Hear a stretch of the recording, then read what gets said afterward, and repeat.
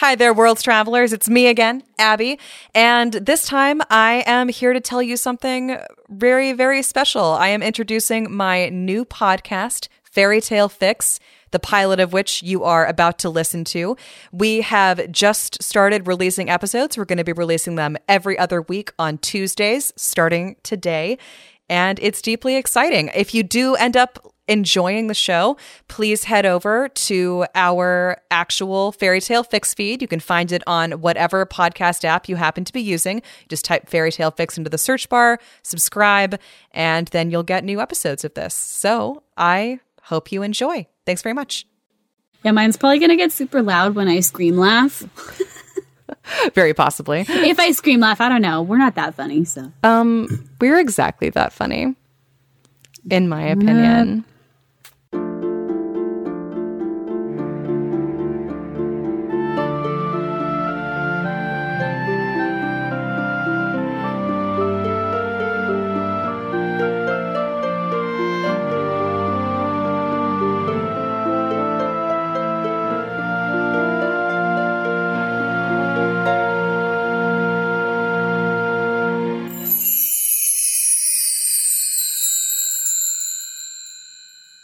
This is a podcast about fairy tales. That we're not reading to you. We're just talking about them to each other. We're giving the cliff notes on the fairy tales to each other. Bad ones. Bad ones. And then maybe we'll fix them and maybe we won't, because sometimes they're perfect. I don't know about that, but as perfect as they can be from us. I submit the wonderful shirt as an example of a perfect fairy tale where everything happens. Oh, I see. Yeah, that's actually the only fairy tale that I have zero fixes for. Yep. Zero. None at all. It's perfection. So they do exist. They do. You know, that's true. We just have to find them. And that's what this podcast is for. That's true. You know, it's not like I've read every fairy tale. There are so many. Mm-hmm. Yeah. So many. Well, that's partially why this podcast is going to be so great, because there are so many fairy tales that I have never heard of, that you've never heard of, that anybody who has enough leisure time on their hands to listen to this podcast has never heard of. And I'm really excited to get to them and learn more about it. We should also probably, I guess, introduce ourselves. Absolutely. Are you Abby or Abigail? I'm Abby. I messaged you the other day and I was like... What even is... I don't have one. I aspire to be one of those fairy creatures that doesn't ever really tell you their name or makes you guess. And then if you actually learn my name, I have to do whatever you want.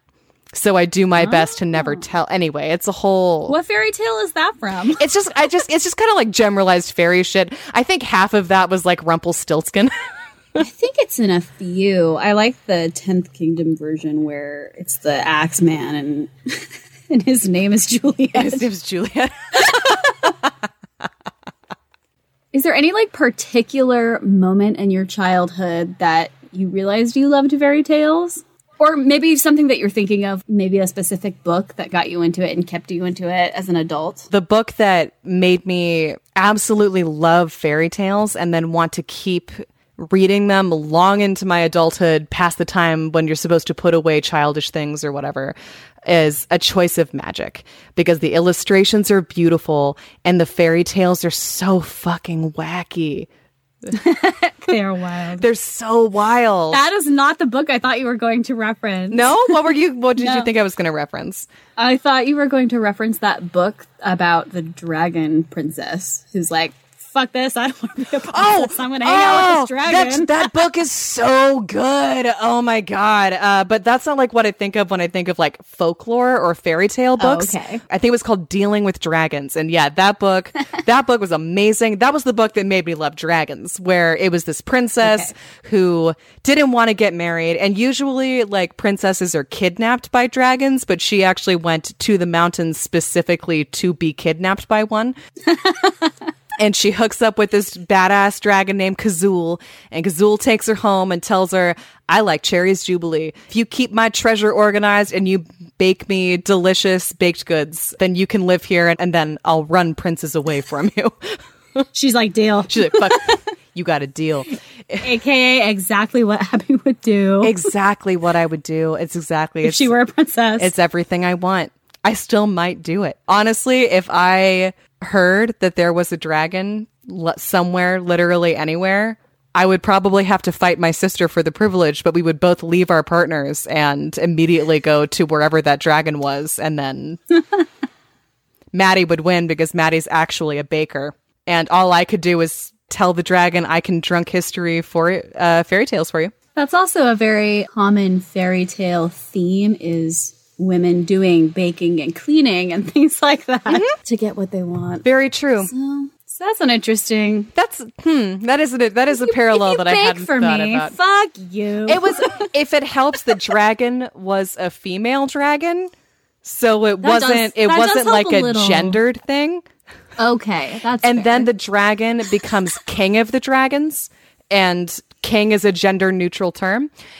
Yes, and it's just the name of the job. And then the king of the dragons makes the princess her chief librarian. And that's where the book ends. So I feel like that's pretty good. That's fair. I feel like that struck a blow for women everywhere, frankly. But anyway, so that's me. That's my deal. Hello, Kelsey. Hi, I'm Kelsey. My earliest memory and why I think I love fairy tales so much as an adult. And actually, I don't think I've ever told you this story, or maybe I have. You'll have to tell me. It's a little background also. Abby and I have been friends forever. So since we were 13? Yeah. 13 going on 30. Going on 31 for some of us. Shut up. Shh. No, I'm just kidding. I'm very proud of my age. Honestly, I peaked late, so I'm really, really happy. What a wonderful thing to be able to say. I had this Mother Goose book when I was a kid. And I remember my mom and my dad telling me the real meaning behind the stories in there. I mean, so it's a Mother Goose book, so they're not necessarily fairy tales, but they're like Ring Around the Rosie. And I remember our mom and dad telling me like all the gruesome things that are behind those stories, and I was absolutely terrified of that book. I remember looking at this book and being like, oh my God, it's all about death. And I was so scared of like, oh my God, nursery rhymes after that. I remember throwing the book away and being horrified. And this is a theme in my life because I also was really terrified of horror movies. And now I'm obsessed with horror movies. That is a true fact. I was scared so bad by Stephen King's It with Tim Curry. After I watched it when I was 8, thanks, Dad. I slept in my parents' bedroom for like Randy. a year. And I'm not exaggerating. This seems like it's got a clown on it. This is an appropriate movie for kids, probably. Yeah. And Dad, he's super into horror movies anyway, so he probably had read the book and knew what was coming and still let me watch it anyway. But now I'm obsessed with horror movies. I think that really helped the whole fairy tale thing. Yeah. Not so much the Disney princess stuff, which, obviously I also loved and still love. Of course. But I feel like that, like most things that scared me as a kid, I'm obsessed with as an adult. Well, and I think that really hits on a lot of good points about why a lot of adults are still very into fairy tales, because they are really dark and really scary and full of really like confusing, horrifying themes for children. And there's just something really fascinating about that I think is a lot of fun to delve into. I love the idea for this podcast is people are constantly on the internet like, oh, well, the real version of, The Little Mermaid is like this and this. And sometimes they get it wrong, and that really drives me bananas. So there are so many different versions in Fractured Fairy Tales. It's very cool. So many fairy tale subversions, and then obviously the Disneyfied versions, which are fun in their own right, but definitely really sanitized, but also with troublesome messaging. Sometimes not as troublesome as the original. They got rid of cutting off Cinderella's sister's toes, but they didn't fix any of the other stuff that was problematic about that story. And I'm really excited to talk about that. I'm really excited to get into it. And yeah, do you want to start? Do you want to tell me a story? Yeah, let's get into it. I'm going to tell you a story. Before we start, I want to make a quick disclaimer to all people who are listening to this first episode. Kelsey and I, not historians, not professional folklorists. We have bachelor's degrees in anthropology, which we studied together. And it's been a while. And it's been a long time, so we can't even really claim to remember much of our anthropological training either. Take all of this with a grain of salt. Remember, we are not professionals. Treat us kindly and enjoy the story that I'm about to tell Kelsey and you. Kelsey, are you familiar with the story of Bluebeard? No. No? I mean, it's a pirate. I think that's the extent of my knowledge, right? Okay, cool. This is great. I'm very excited about this. So the way we're going to structure this is, when a story is not well known or when the other person has never heard this story, we are going to ask each other and our listeners for predictions about what they think this story is about. And then we'll keep a record of the points. I don't think the points actually mean anything. It will just be a tally of who is winning at the time.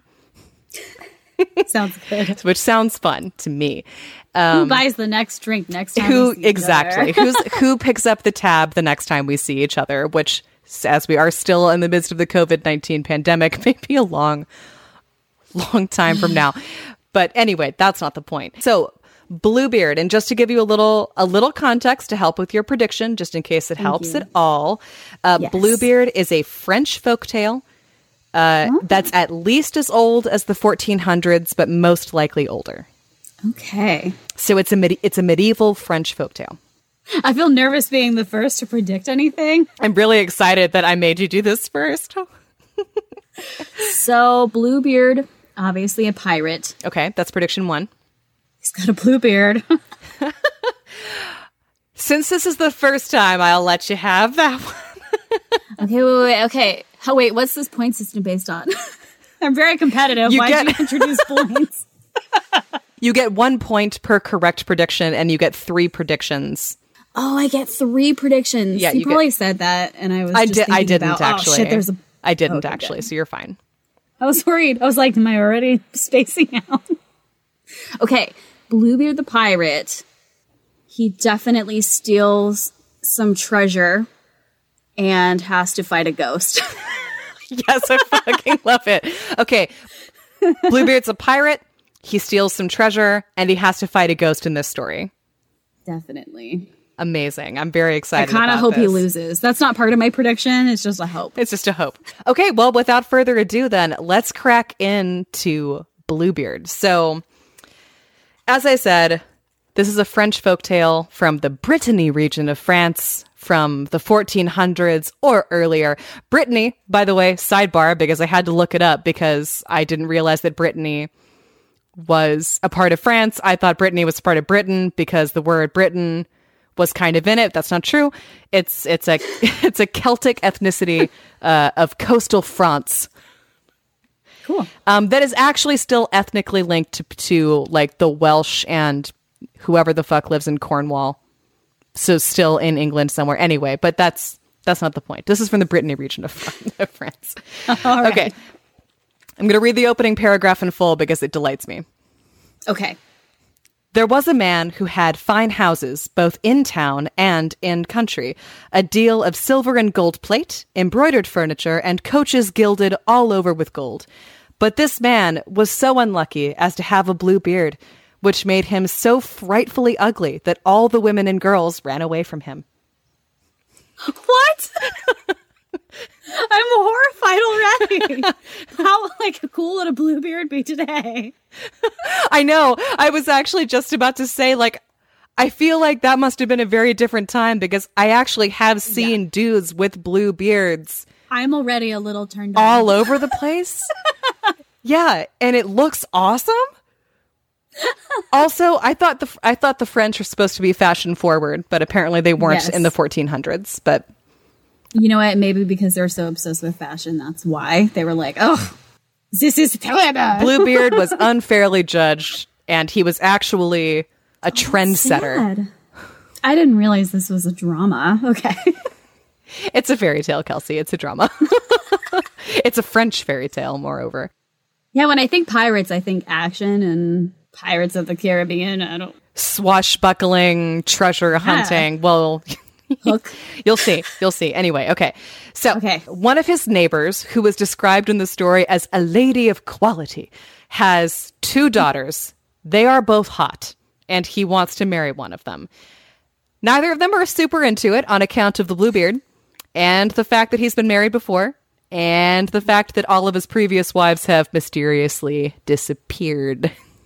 Oh shit! It's kind of a combination of things, but I think it's mostly the Bluebeard that they object to. Not the fact that he probably is murdering his wife. No, that's not the main concern. It's definitely the beard thing. And I'm not even joking, because that literally is what they say later. So he's pretty persistent, though, and he takes them both on a trip to one of his country chateaus, along with their mom and a few of their friends and other young people of the neighborhood, for a week of feasting and riding and other party activities. Yeah, he is loaded. He is super rich. He has several chateaus. I'm even more turned on. I know. He seems like a pretty good marriage prospect, aside from the fact that he probably has been killing all of his wives. Why is this me watching Sense and Sensibility? I don't know. But I actually did get major Sense and Sensibility vibes off of this story. Anyway, so he brings them out to his country estate along with all of their friends and their mom, so it's not creepy. And they go and they ride and they fish and they party and they stay up all night and they never go to bed for like a week, and they have an amazing time.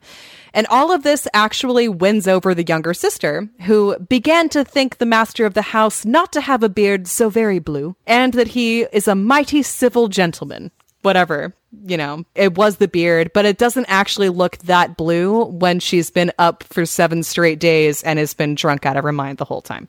I mean, makes perfect sense. When they return to town, they get married pretty much immediately. And about a month later, Bluebeard tells his wife that he's got to go make the rounds at all of his other country estates / affairs of great consequence. He thinks she should head back to that country palace with all of her family and friends to make good cheer in his absence. I love him. I know. He sounds like... I want to marry him. Aside from the mysterious disappearances of all of his previous wives, he sounds pretty awesome in every possible way. It's just that one red flag. It's one little red flag of the 6 or so times women have gone missing around him, but let's not focus on that part. Absolutely. Because here's what he said to her. "Here," said he, "are the keys of the 2 great wardrobes wherein I have my best furniture. These are of my silver and gold plate, which is not every day in use. These open my strong boxes, which hold my money, both gold and silver. These my caskets of jewels, and this is the master key to all my apartments. But for this little one here, it is the key of the closet at the end of the great gallery on the ground floor. Open them all. Go into all and every one of them, except that little closet, which I forbid you. And forbid it in such a manner that, if you happen to open it, there is nothing but what you may expect from my just anger and resentment." So, she's got to open that door. Yeah. Obviously. You must never go there. Kelsey, do you think she's going to open the door? Do I get a point if I predict this correctly? Nope. Yeah. We're in the story now. Wait, I have a question, Abby. Sure. Would you open that door? No. I don't think I would. I mean, if he's...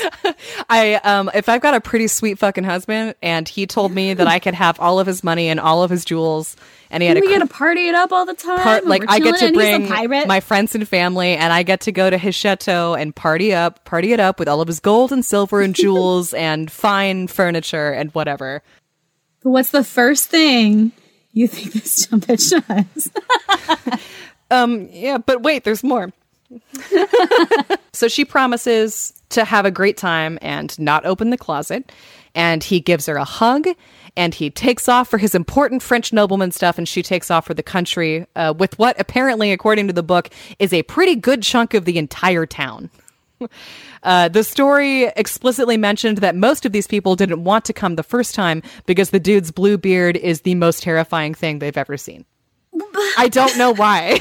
I don't either. I even Googled it after I finished the story to figure out if there was like some unlucky aspect to the color blue or something in medieval French, but I couldn't find anything. They just really... Also, you know what? I really love that with a beard, you could also shave it off. Mm-hmm. But he obviously has a lot of self-respect, and he loves his blue beard. Yeah. Everyone else. He knows that he is a beautiful, special butterfly, and... Yeah. Fuck what everybody else thinks. Exactly, because also he's fucking rich. He's got doubloons. He's fucking rich. He's got so many doubloons. Wait, Franks. That's in France. Right? Whatever. That's, I don't know. But yeah. He's got gold, baby. Oh, yeah. Anyway, so... Fuck everybody. I love Bluebeard. I know. I'm on his side. So far, it seems like he's pretty reasonable here. So far, no ghosts. Yeah, so far, no ghosts. Damn. But anyway, don't worry. I think that might be Blackbeard. Yeah, it's definitely Blackbeard, Kelsey. God damn it. I don't know. Open the door. Anyway, open the door. So Bluebeard's wife and the whole town and all of her friends arrive at their country chateau. They have a wonderful time. Apparently, most of this wonderful time consists of everybody running through the house screaming about how nice everything is. Which is exactly what I would do if any of my friends had ever dated a celebrity. Yep. Fair. That's totally fair. But anyway, they're all running through the house, exclaiming over the fineness of the furniture, in which I got more Jane Austen-y vibes. This woman, though, Bluebeard's wife, she is 100% not paying attention, because all she can think about is the room her husband told her not to go into. It is extremely, as you said earlier, Simba in the Elephant Graveyard, Belle in Beauty and the Beast heading straight for that flower that she was told not to touch. It's never enough. You gotta know. You gots to know. So she eventually just abandons her guests, even though it's rude, and heads for that hallway. Does she have a name? No, she does not have a name. Okay. There are only 2 named characters in this story, and we haven't even gotten to one of them yet. Okay. But Just yeah, curious. Yeah, she does not have a name. It's actually one of the things that I would fix about this story. That's a common fairy tale problem. Women just don't have names. They just don't have names. Who cares? Curly's wife. The beautiful maiden. Exactly. The princess, the young girl, the whatever. In this case, her name is Bluebeard's wife. Then again, I bet Bluebeard wasn't his real name.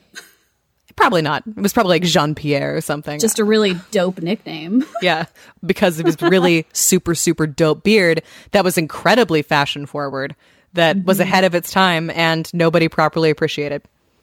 Agreed. It's okay. We'd appreciate it now. So she goes down to the closet and she stands there for a bit, staring at the door and deciding whether or not she wants to brave Bluebeard's punishment for opening it.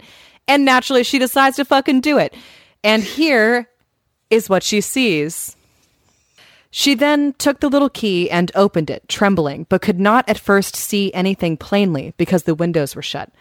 After some moments, she began to perceive that the floor was all covered over with clotted blood, on which lay the bodies of several dead women, ranged against the walls. These were all the wives whom Bluebeard had married and murdered, one after another. She thought she should have died for fear, and the key, which she pulled out of the lock, fell out of her hand. There's also a really great picture of her doing exactly what you're doing right now, of her of her like clutching her face as she walks through the door. Her standing, the key has fallen into a puddle of blood, and she is just standing in the doorway with her hands clutching her face. Now I'm switching my tune. You brave, brave woman. Are you empathizing with her now? Anyway, she fucking books it back up the stairs to her room and tries to calm down, but she can't because of all of the dead women, which isn't helped when she realizes that the key is now stained with blood and she can't wipe it off because as soon as she cleans one side, the stain reappears on the other. Dun, cool. Dun, dun. It magic. Is magic. Magic. Bluebeard comes home that night, suspicious. He does. No mention at all of what happened to the town's worth of people that are still presumably rifling through his things. But anyway, he comes back. His business ended early, blah, blah, blah. He asks for his keys back. So our girl is brave, but she's not especially cunning because the key to the closet is just blatantly not on the key ring anymore. and she makes up some really dumb lie about, oh, I know I left that key around here somewhere. And he was like, okay, give it back though. And she eventually just has to hand it over. And that's when he's all, oh, hey, there's blood on this key. Why? And she says, I had it, but I didn't open it, I swear. I just wanted to look at it. If only that's what she'd said, Kelsey, because what she does say is, I don't know. Does it say that in the book? Yes. I don't know. And he goes like, bitch, I know you know. I really hope that's in the book, too. It's not. This is what he actually says. You do not know, replied Bluebeard. I very well know. You were resolved to go into that closet, were you not? Mighty well, madam, you shall go in and take your place among the ladies you saw there. Oh, no. So she throws herself at his feet and begs for her life, but he is adamant that them's the rules. I mean, and he told her. He did tell her not to do this. She could have lived it up at that chateau for the rest of her goddamn life as long as she had not gone in that closet. Them's the rules. So she changes tactics and asks to be allowed to say her final prayers, and he says he'll give her a cool 15. So when she's finally alone, she calls out for her sister, who is the only other named character in this story. I don't know why. The mother's not named. No one else is named but Bluebeard and Anne, who is Bluebeard's wife's sister. Sweet Anne. Sweet Anne. That's actually what I imagined reading the story the first time. So Bluebeard's wife calls to Anne and begs her to go up to the top of the tower and see if their brothers are on the way, because her brothers promised that they would also come to the chateau and they were supposed to arrive that day. But I imagine the conversation going exactly like, sweet Anne, beautiful Anne, my precious land mermaid sunfish, would you please go up to would you please go up to the tallest tower and look for our brothers? Anne does so because she's a beautiful sunfish and she always is here to help. And she and her sister do that classic fairy tale thing, you know, where there's like 3 call out and then every time it's a failure. So Bluebeard's wife will call up to Anne and be like, do you see anything? And Anne will say, no, nothing but dust and green grass. And that happens twice. And then the third time when Bluebeard's wife calls up to Anne, Anne says that she sees a flock of sheep. It's not very helpful. Right. Then I imagine... Great. Thanks, Anne. I imagine that Bluebeard's wife, who's now named Leslie in my mind, just goes like... Anne, focus! Is kind of what I picture. And all the while, like, because I guess the 15 minutes are over because Bluebeard is banging on the door, which his wife has locked, and banging to be let in, telling her like, your time's up. Yeah, essentially calling her to come down, and she keeps going like, oh, don't worry, I'm coming, and I'm coming to my execution, I promise. I have no reason to skip it. I just gotta find the right outfit. I gotta dress right. It's going to be my ghost outfit forever. Exactly. So she calls up to Anne a 4th time because time is pretty much run out at this point. And Anne says that she sees 2 horsemen on the road. And the wife tells Anne to make a sign to them that they should kill those horses trying to get here. And then she finally goes downstairs to where Bluebeard is waiting with a very scary looking scimitar, apparently. According to this drawing, it doesn't matter. So she throws herself again at his feet. He's planning on lopping her head off, and she asks him, like, may I have one final moment to collect myself? And he says, no, recommend thyself to God, and is just about ready to strike when, bam! Her brothers came bursting in the door. Amazing. Right on time. And it wasn't a guillotine. And it wasn't a guillotine. Those crazy French people. The gate was opened, and presently entered 2 horsemen who, drawing their swords, ran directly to Bluebeard. He knew them to be his wife's brothers, one a dragoon, the other a musketeer. So he ran away immediately to save himself, but the 2 brothers pursued so close that they overtook him before he could get to the steps of the porch, where they ran their sword through his body and left him dead. Nice. It's fucking awesome. Still no ghost. Still no ghost. God damn it. And we've come to the final paragraph, so you are going to be disappointed. There's still no ghost. So because Bluebeard had no heirs, his wife, Leslie, got all of his estates, all of his money, all of his fine gold and silver plates, all of his fine furniture, and his many chateaux scattered throughout the French countryside. So And she still got to party it up. so she still got to party it up pretty but now hard. without the ugly husband. Yeah. She made use of one part of his estate to marry her sister Anne to a young gentleman who had loved her a long while. She used part of her estate to buy captain's commissions for her brothers, and the rest to marry herself to a very worthy gentleman who made her forget the ill time she had passed with Bluebeard. Nice. The That was end. beautiful.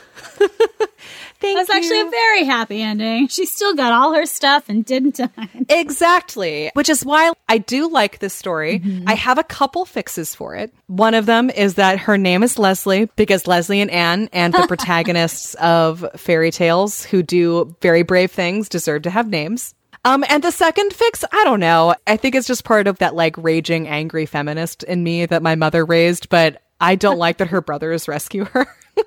I think she and Anne should have killed Bluebeard. I don't know how exactly that would have gone down, but I think instead of sending Anne to the tallest tower to like look for their brothers, she should have sent Anne to the armory to get a couple of fucking swords themselves. Oh, hell yes.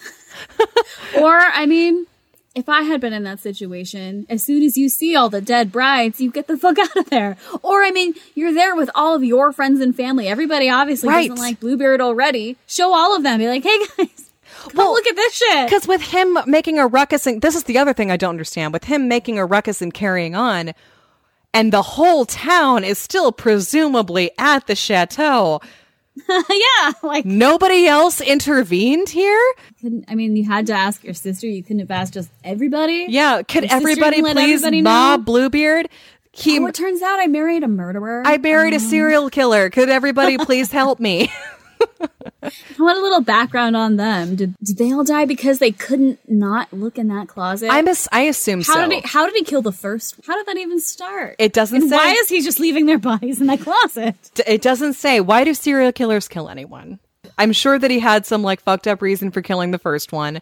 And I'm pretty sure that the reason all of the other ones are dead is because they looked in the closet and he told them not to. So my other fix for this story would be don't look in the closet. Just, live out the rest of your days with this guy with a sick blue beard. Yeah, I just wish people hadn't been so judgmental. Maybe he wouldn't have needed to kill all those women if they hadn't been so mean. I actually went down a bit of a Bluebeard rabbit hole, and I did a little more research into sort of the background of this story. And there's like a couple professional folklorists. There's a bit of a debate about what the moral of the story is supposed to be. Mm-hmm. It could be taken as a traditional women's curiosity has dire consequences story, like Eve and the Serpent or Pandora and the box that releases all the evil. And those stories are supposed to instruct women to follow their husband's rules or God's rules. But many folklorists argue that this story is actually a subversion of those because the point seems to be to encourage women to not unquestioningly follow patriarchal rules. That is cool. That's different. Yeah. which is one reason why I like this story. When was it? Does it say when it's written?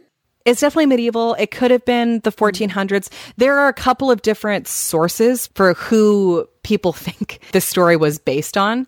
A possible inspiration for Bluebeard could have been a 15th century Breton and convicted serial killer, Giles de Reyes. I don't know French words. I should have looked that up. A nobleman who fought alongside Joan of Arc and he became Marshal of France at some point, but he was then hanged and burned as a murderous witch because it turned out he was a serial killer, but he didn't kill his wife. He did some other really bad stuff to kids that I'm not going to talk about because it's, not a true crime pod. So if you are interested in him, go ahead and look it up. The other one, which I like more, is the early Breton king Connemore the Accursed and his wife Tryphene. Amazing names. I know. The Accursed. Connemore the Accursed. And it just the story goes that Connemore married Tryphene and she was warned by the ghosts of his previous wives that he murders them when they become pregnant. So damn, see, there was the ghost. There were the ghosts, angle. Kelsey. You sensed that there were ghosts around this story somewhere. I mean, well, when you think fairy tale, I don't think pirate. When I think pirate, I think ghost story. Yeah, ghosts, treasure, Yeah, sea Dutchmen. Monsters. I definitely don't typically go straight to pirate unless it's I guess the only one I can think of is Hook from Peter Pan. So there's probably more, but More pirates. I'm not a fairy tale expert. Or a I don't know pirate all of expert. them. Why do you think I'm doing this podcast? That's exactly. We're here to learn. We're here to learn and we're here to grow. The only other thing I want to say about Connemore is that Connemore the Accursed was... he is a historical figure. He was a real French medieval king, and he was known locally as a werewolf because he was so massively cruel. I tried to look into it more to see why people thought he was a werewolf. There was nothing. Wikipedia just casually said they thought this guy was a werewolf. And then said no more about it. That's awesome. Yeah. So that's Bluebeard. Cool. Bluebeard. All right. Good job. Thank you. I'm glad you enjoyed that. You got no points. Well, no, I got one because he was a pirate. That wasn't in it at all. He was not a pirate. He was a French nobleman. He was a French. Damn it! He was a French nobleman. That was amazing. Thank you. I'm glad you enjoyed that. I'm glad you enjoyed that. I'm glad that now you know the story of Bluebeard. Me too. By the way, it's really cute. So I'm in my closet recording, and it's really dark in my closet, but there's a little bit of light at the bottom of the door. And I was looking earlier, and Cheval, my cat, her little feet were she's like, "What the fuck are you doing?" Scrabbling underneath. Yeah. What is happening? Why are you talking in there? Are you okay? Why can't I come in? Yeah, oh my god. Cats and closed doors. I know. They can't stand it. Okay, so I am not really much of a storyteller. But you're going to tell me a story anyway. I want to tell you a story. And I'm very excited for you to tell me a story. And also, don't sell yourself short. I think you're a great storyteller. We'll see. We're going to find out. Also, I'm tipsy, so, Same. I promise to be a really good audience. Well, you have to make some predictions for this. I'm so excited. But okay, this is from a book that you gave me, so I'm very positive you have read it. Which story is it? It is called The Magic Lake, and it is from the book A Choice of Magic by Ruth Manning Sanders, and with some amazing illustrations by Robin Jacques. Which, Okay. if you Google Robin Jacques, awesome illustrations. They're really fun. The illustrations in that book are so beautiful. They are. Like I said at the beginning of the episode, those illustrations are a good chunk of why I still love fairy tales. There's a beautiful drawing of mermaids on a sea dragon in there that I am still obsessed with it. There are several books. I think the one you're thinking of is, I don't know if it's no, it must be in A Choice of Magic because that's the one you have. But there's also a Book of Mermaids, the Book of Dragons. Yeah, There's a series. I have to collect them all, obviously. Somehow they're out of print, so it's actually kind of difficult to get your hands on them. Yeah, copyright 1971. Oh, and the origin for this is Ireland. Okay, Ireland. I do not remember the story. I have a few stories in A Choice of Magic that I return to over and over and over, but the Magic Lake is not one of them. So if I did read it, I don't remember it. Will you still allow me to make some predictions? Oh, yeah, absolutely. You lightly told me a couple of things about the plot earlier, so out of fairness and respect for that, I will not guess those things. I already know a couple of the elements of it. So I'm going to guess that at the bottom of the lake... What makes it magic? Well, I think I get that. Magic. That's from Magic! I'm totally taking that from Gallivant, Ricky Gervais. Oh my god! I love that part! I was wondering why that sounded familiar. It's magic. It's magic! Oh my If you god. guys haven't watched Gallivant, do yourselves a favor and fucking do it. It is Amazing. love It's on Netflix. fairy tales, musicals, and It's so good. and over the top wacky acting.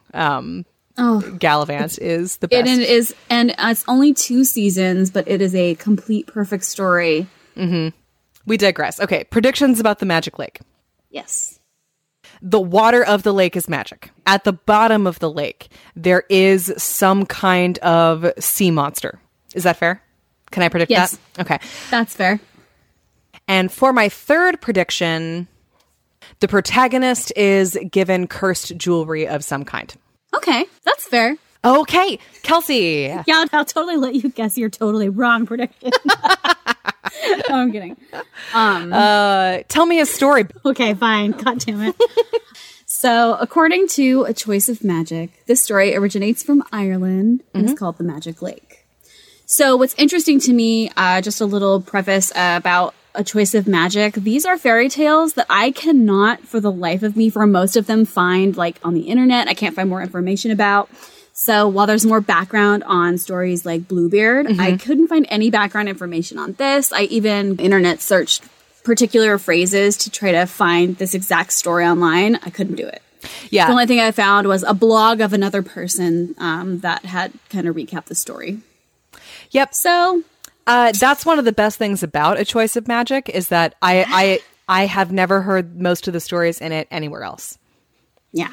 But they're all very common themes. And I mean, if you can get your hands on this book, it's amazing. So I love how in this particular book, everything is written as if it's an oral story being spoken by like an old timey dude. So they say a lot of funny things in this book. So it starts off, well, there was a lake with a bad name. And it never tells us the name of the lake. It just has a bad name. So I'm assuming There's a lake. you could It has a bad name. It has a bad name, and you could probably insert.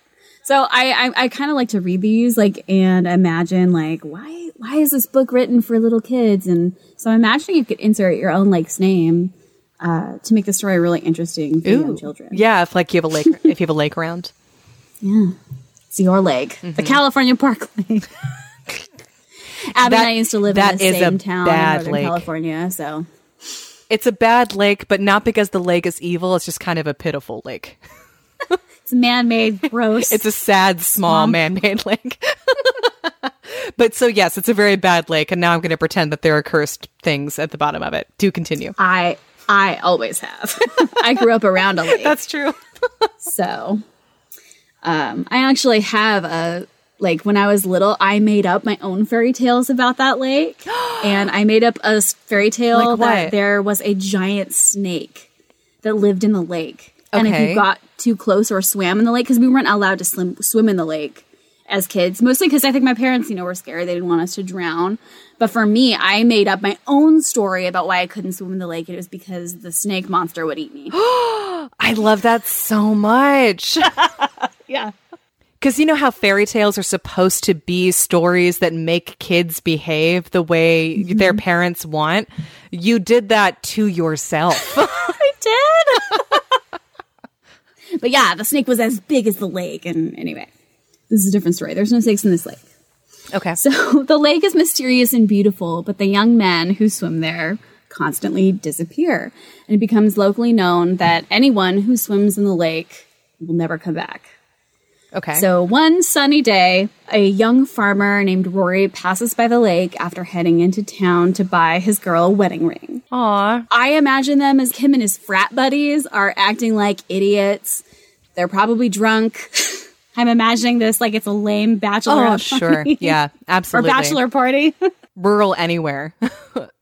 A bunch of rowdy boys are walking back around the lake. Rory's throwing the ring up and down, like watching it glitter in the sun. I mean, he's probably very excited, so it's actually kind of romantic, but... That's actually kind of sweet. And I can imagine all of his friends are like ribbing him and getting him hyped about his wedding day and getting him hyped about the girl, teasing him because he's so in love. He's so in love. Oh, that's so cute. But lo and behold, this fucking idiot drops the ring straight into the lake. Yep, that's fair. And it falls down deep to the bottom of the lake.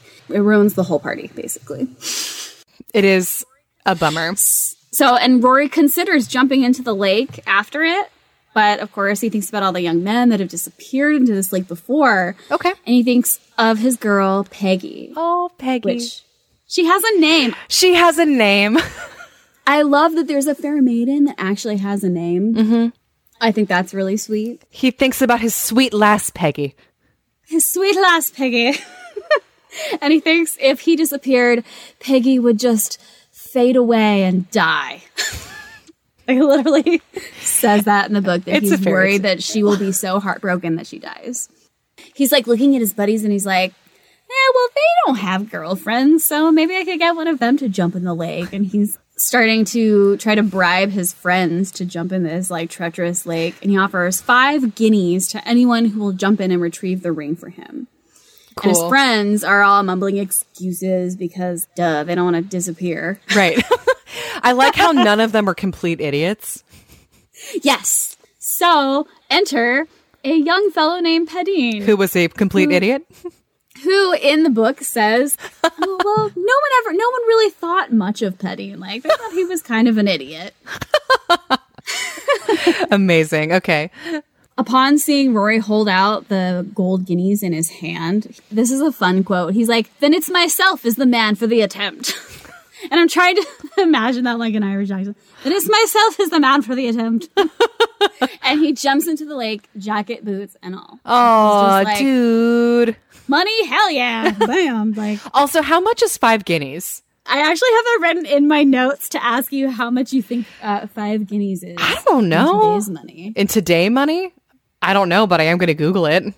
Okay, I Googled it. Oh, you already Googled it? Okay. I did Google it. Okay, well then I am going to make a guess then, since it's already, like, we already have the answer. Okay, I think... This is a prediction extra point. Oh, you'll give me a point if I'm close? Yeah. Okay. You're a generous god.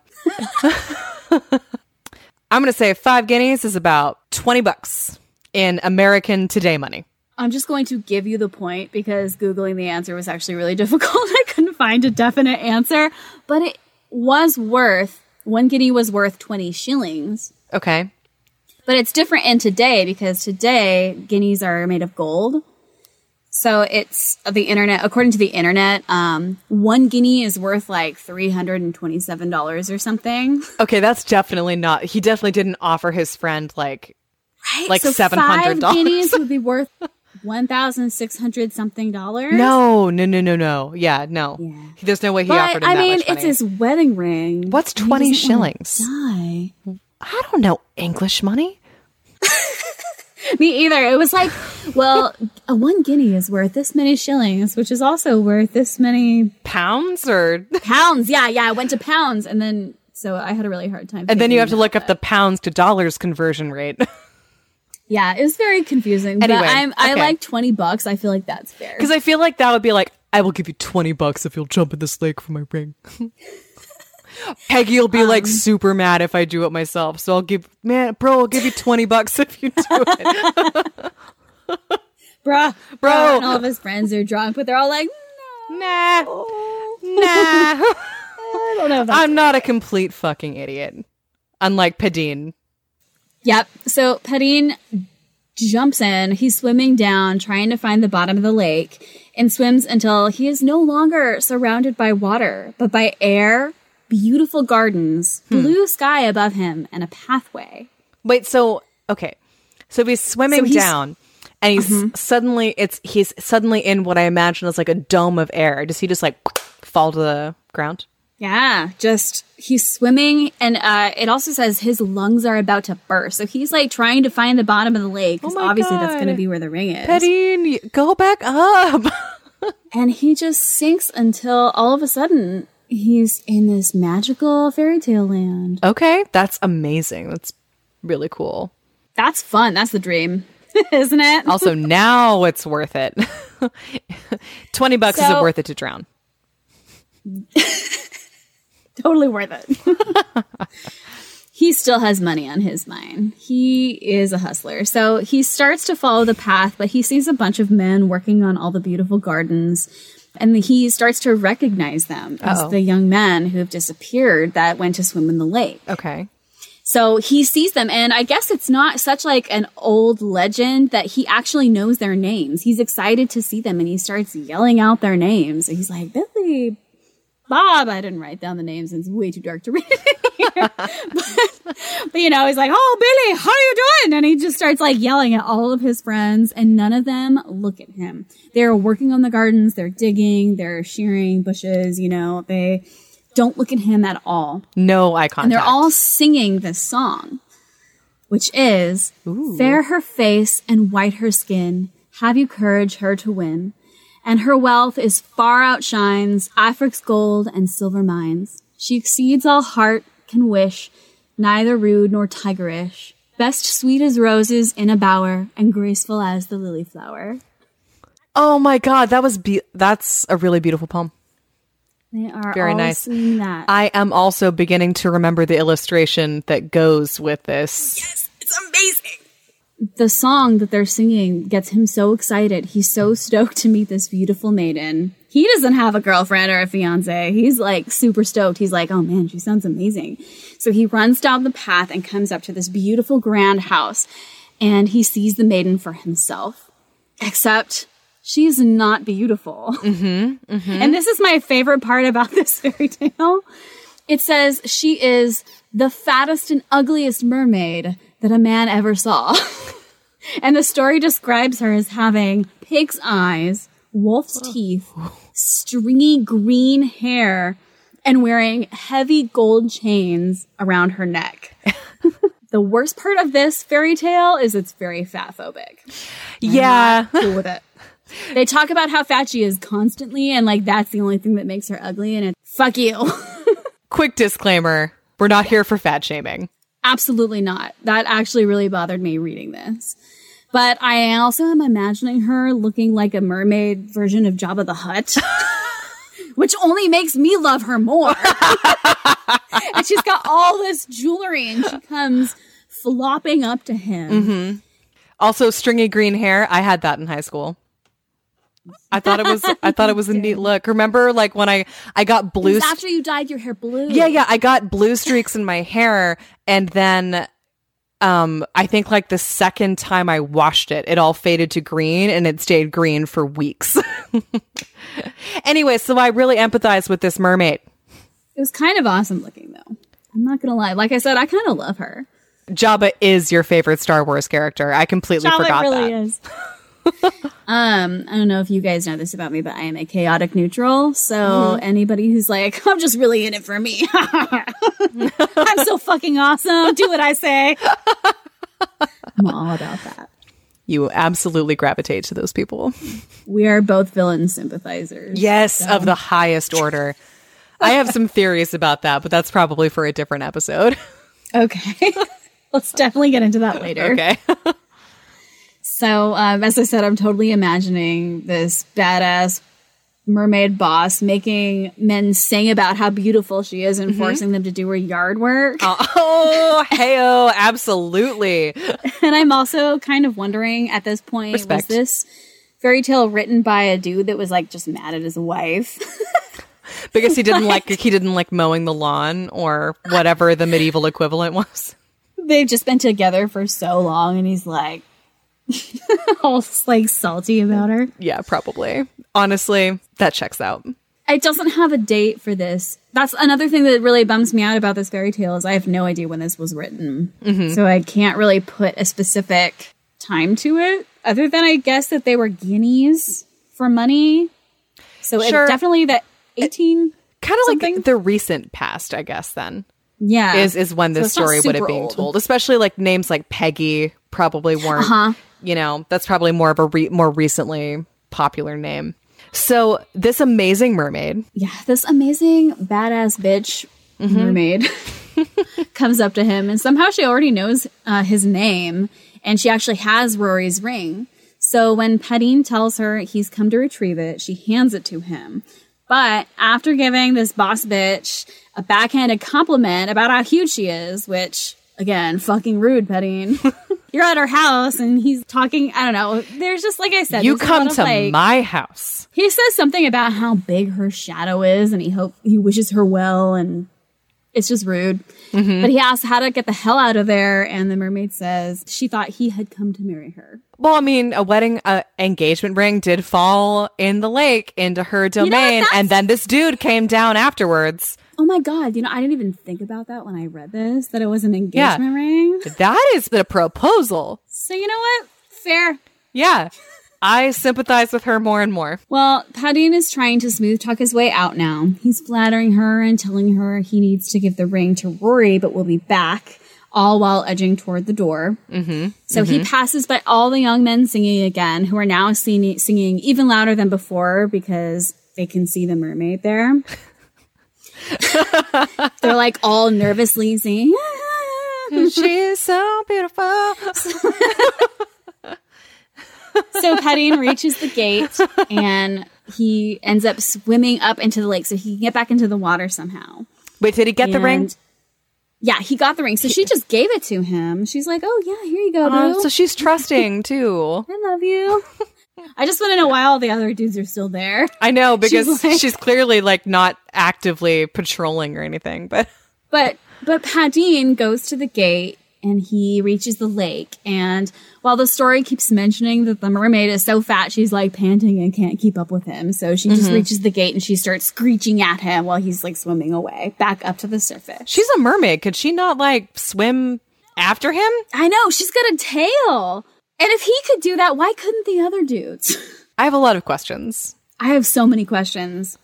But Padine reaches the surface and he gives Rory his ring, who's extremely impressed. And all the men are just like, wow, you're amazing. They have so much more respect for him. And Rory happily gives him his 5 guineas. And it literally ends with Padine considering going back down since he did make sort of a promise. Yeah. But is like, meh, there's plenty of men down there for her to marry if she wants. And that's the end. Fiend. That's the end of the story? That's the end of the story.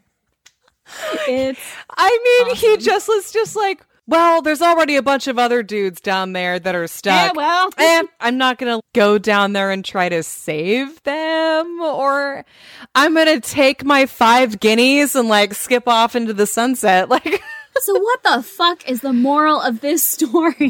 Shit. What do you think it is? I want to know why he didn't save any of his buddies that were down there. What is this story supposed to teach you? Don't swim in your local lake, kid. Don't swim in the lake? Might kidnap you. Maybe? You'll get kidnapped by an ugly mermaid? And you'll have to dig this boss bitch's garden for the rest of time? But I love her. I love her. Yeah, she sounds amazing. It's not your average mermaid. This is the only mermaid story I've ever read that's not a beautiful. Yeah, and I kind of like her game. I like her hustle. I do too. And you guys, the illustration of her is amazing. It's so good. She does have sharp teeth. But I love her. I think she's the best. She looks really intimidating. She looks scary as fuck. With those giant teeth. And I think isn't she carrying some kind of spear or something? I think so. And she has all this jewelry. Yes. This gigantic necklace. I am such a sucker for real mermaid lore where it's the mermaids are going to eat you. Yes. Oh, yeah. So I would fix this story. Okay. Yes. How would you fix it? Tell me. I would fix this story in that the mermaid eats Padine. And Rory never gets his ring back. And that's just me. When he makes the backhanded compliment, she's I don't tolerate microaggressions. And then she eats him. Absolutely. That would be amazing. And it turns out all the men out there actually did just really appreciate her beauty. And they were singing about her. And they decided to live down there. Well, because clearly she wasn't trying that hard to stop them. I know. It's not. Yeah, that's the real ending. Yeah, I love that. That is a great alternate ending to this story. It ends so abruptly. It's pretty funny. I do it's only think that's funny. 4.5 pages or something. Yeah. But anyway, it's very fun. I love that story. That was so good. It's wild. So wait, how many points did you get? Because there was a monster. But I feel like that doesn't count because you did tell me that I thought when I said sea monster, I meant a different kind of monster at the bottom of the lake, because you told me that there was going to be a mermaid.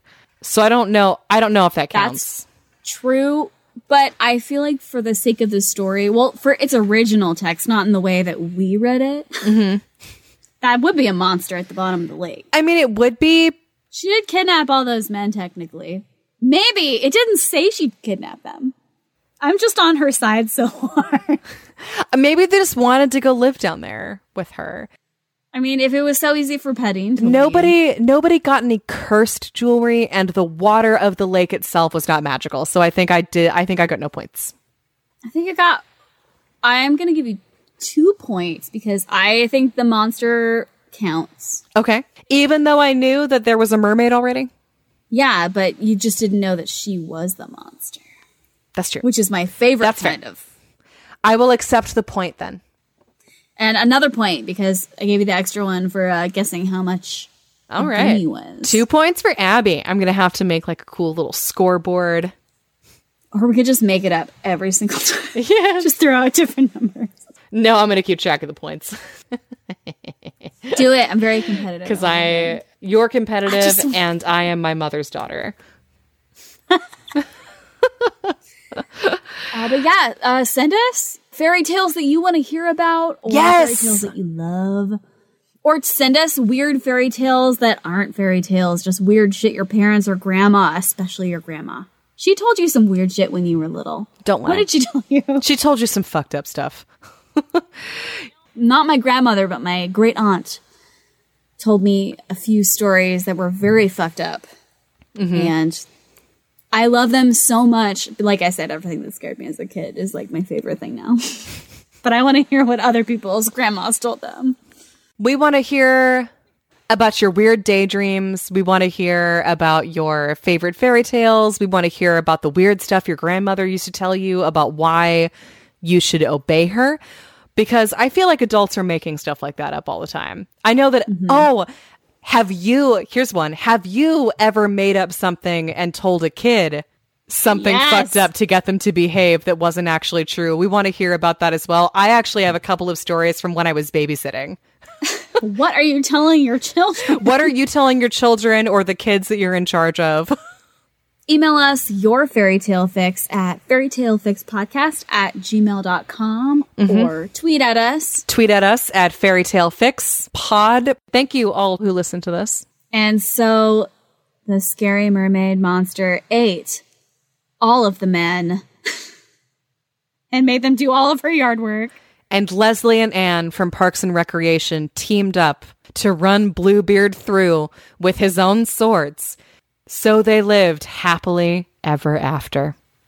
Fairy Tale Fix is a Fantastic Worlds Productions podcast, hosted by Abby Lammel and Kelsey Horn, written by Abby Lammel and Kelsey Horn, produced by Abby Lammel, Kelsey Horn, and Dustin Alexander, edited by Dustin Alexander, theme song by Kelsey and Adam Horn. Listen to the show, discover other Fantastic Worlds shows, reach out to the hosts, and donate to our Patreon on fairytalefixpod.com.